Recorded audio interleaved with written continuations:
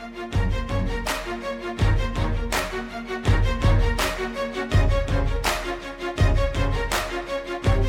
everybody, welcome back to the Stacks of Cash podcast. Today I have my good partner in crime here, David Duncan. Hello. How you doing, man? I'm doing all right. How you doing, my man?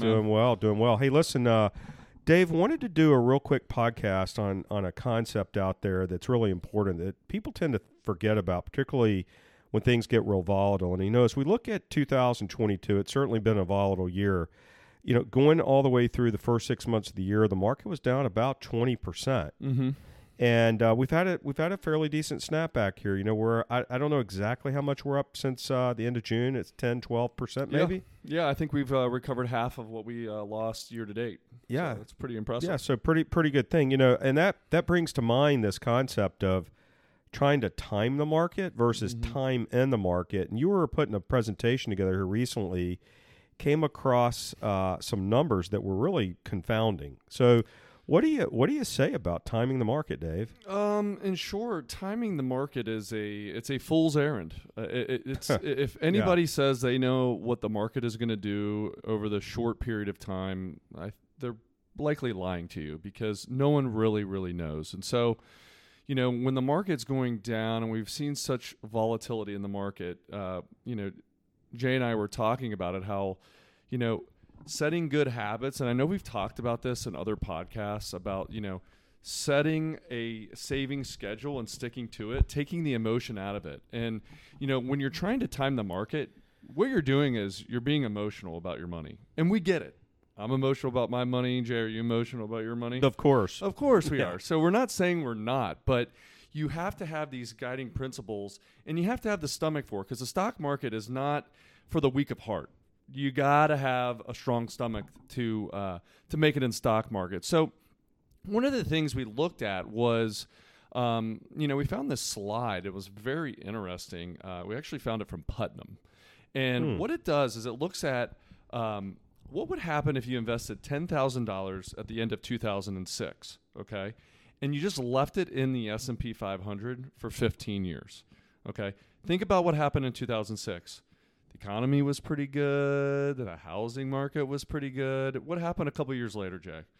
Well, we had an economic meltdown. Yeah, we did. And just to put one number on that, because I was reviewing with a client, I remember it was October 2007. Mm-hmm. And the reason I remember is because we didn't do anything other than just keep riding. Right. And the client came back later on and said, I knew that was an error because the stock market at that point, October 2007, the S&P 500 pretty much maxed out at 1515. Okay. Now, the reason why I want to mention that is because your example uses at the end of 06. Yeah. So it's not like we're picking the bottom here. We Right. we were sailing pretty good, right? Yeah, exactly. So keep that in mind. We hit a pretty low bottom after and during this time period of 15 years. So again, if you put $10,000 into the market at the end of 2006 and you just left in the S&P 500, at the end of year 2021, you would have almost $46,000. Wow. Okay. That's an average return, an annual return of just over 10.5%. Holy smokes. Okay. So that's just doing nothing. You're just putting your money in and you're letting it work for you in the market. Okay. Let's pretend that we're trying to get cute, okay? And we're trying to time the market, okay? If we missed the 30 best days in the stock market, what do you think the return would be? I mean, I've seen You've the seen slide, the so slide. I'm cheating. That was just like a melodramatic pause for the right. listeners. You would be negative, okay? You would have a negative return. An annual return of negative 1.2%. Oh, wow. So that's a big difference to try to get cute with it. Let's just say, for example, you missed just the 10 best days, okay? So instead of returning 10.6%, if you just left the money in and did nothing, you would return a little less than half that at just about 5%. So the thing to think about it is, and Jay, you use this analogy a lot. It's almost like the stock market is kind of like a bouncy ball. When you get a big drop in it, there's usually a big rebound right away at some point. It's kind of like physics. I don't know how it works, but if you don't have the stomach to handle a downdraft and you take your money out of the market, there's good chance that you're going to miss some pretty good days in there as well.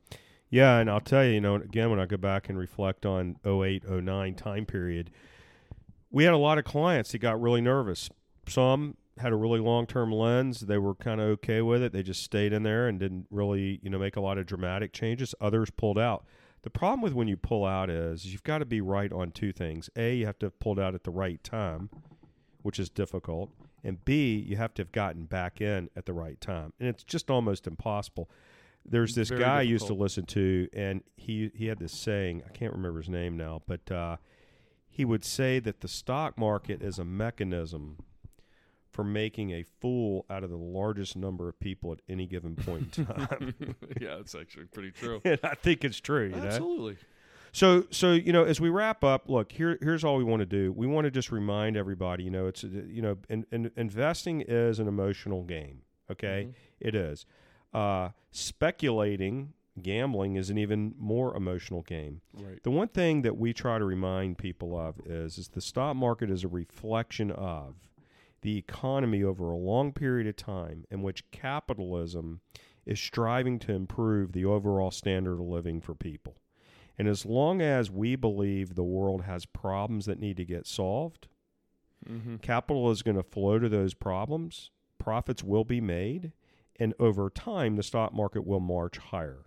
So I know that's a little bit maybe theoretical for you, but sometimes it's good to have something non-emotional to anchor your thoughts to, and that's a good way to sort of get your mind in the right spot. So we're going to continue to have volatility. Wish we could make it go away. Yeah, wish we could. We can't, but we want you to keep that in mind. And also, as always, please feel free to share Stacks of Cash podcast with all your friends, coworkers, family.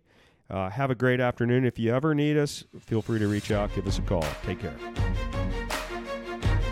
The information in our podcast are the opinions and viewpoints of the moderators and guests only. For information and disclosures regarding Monterey Wealth and its professionals, please go to www.montereywealth.com and select the Firm Disclosures link under the About tab.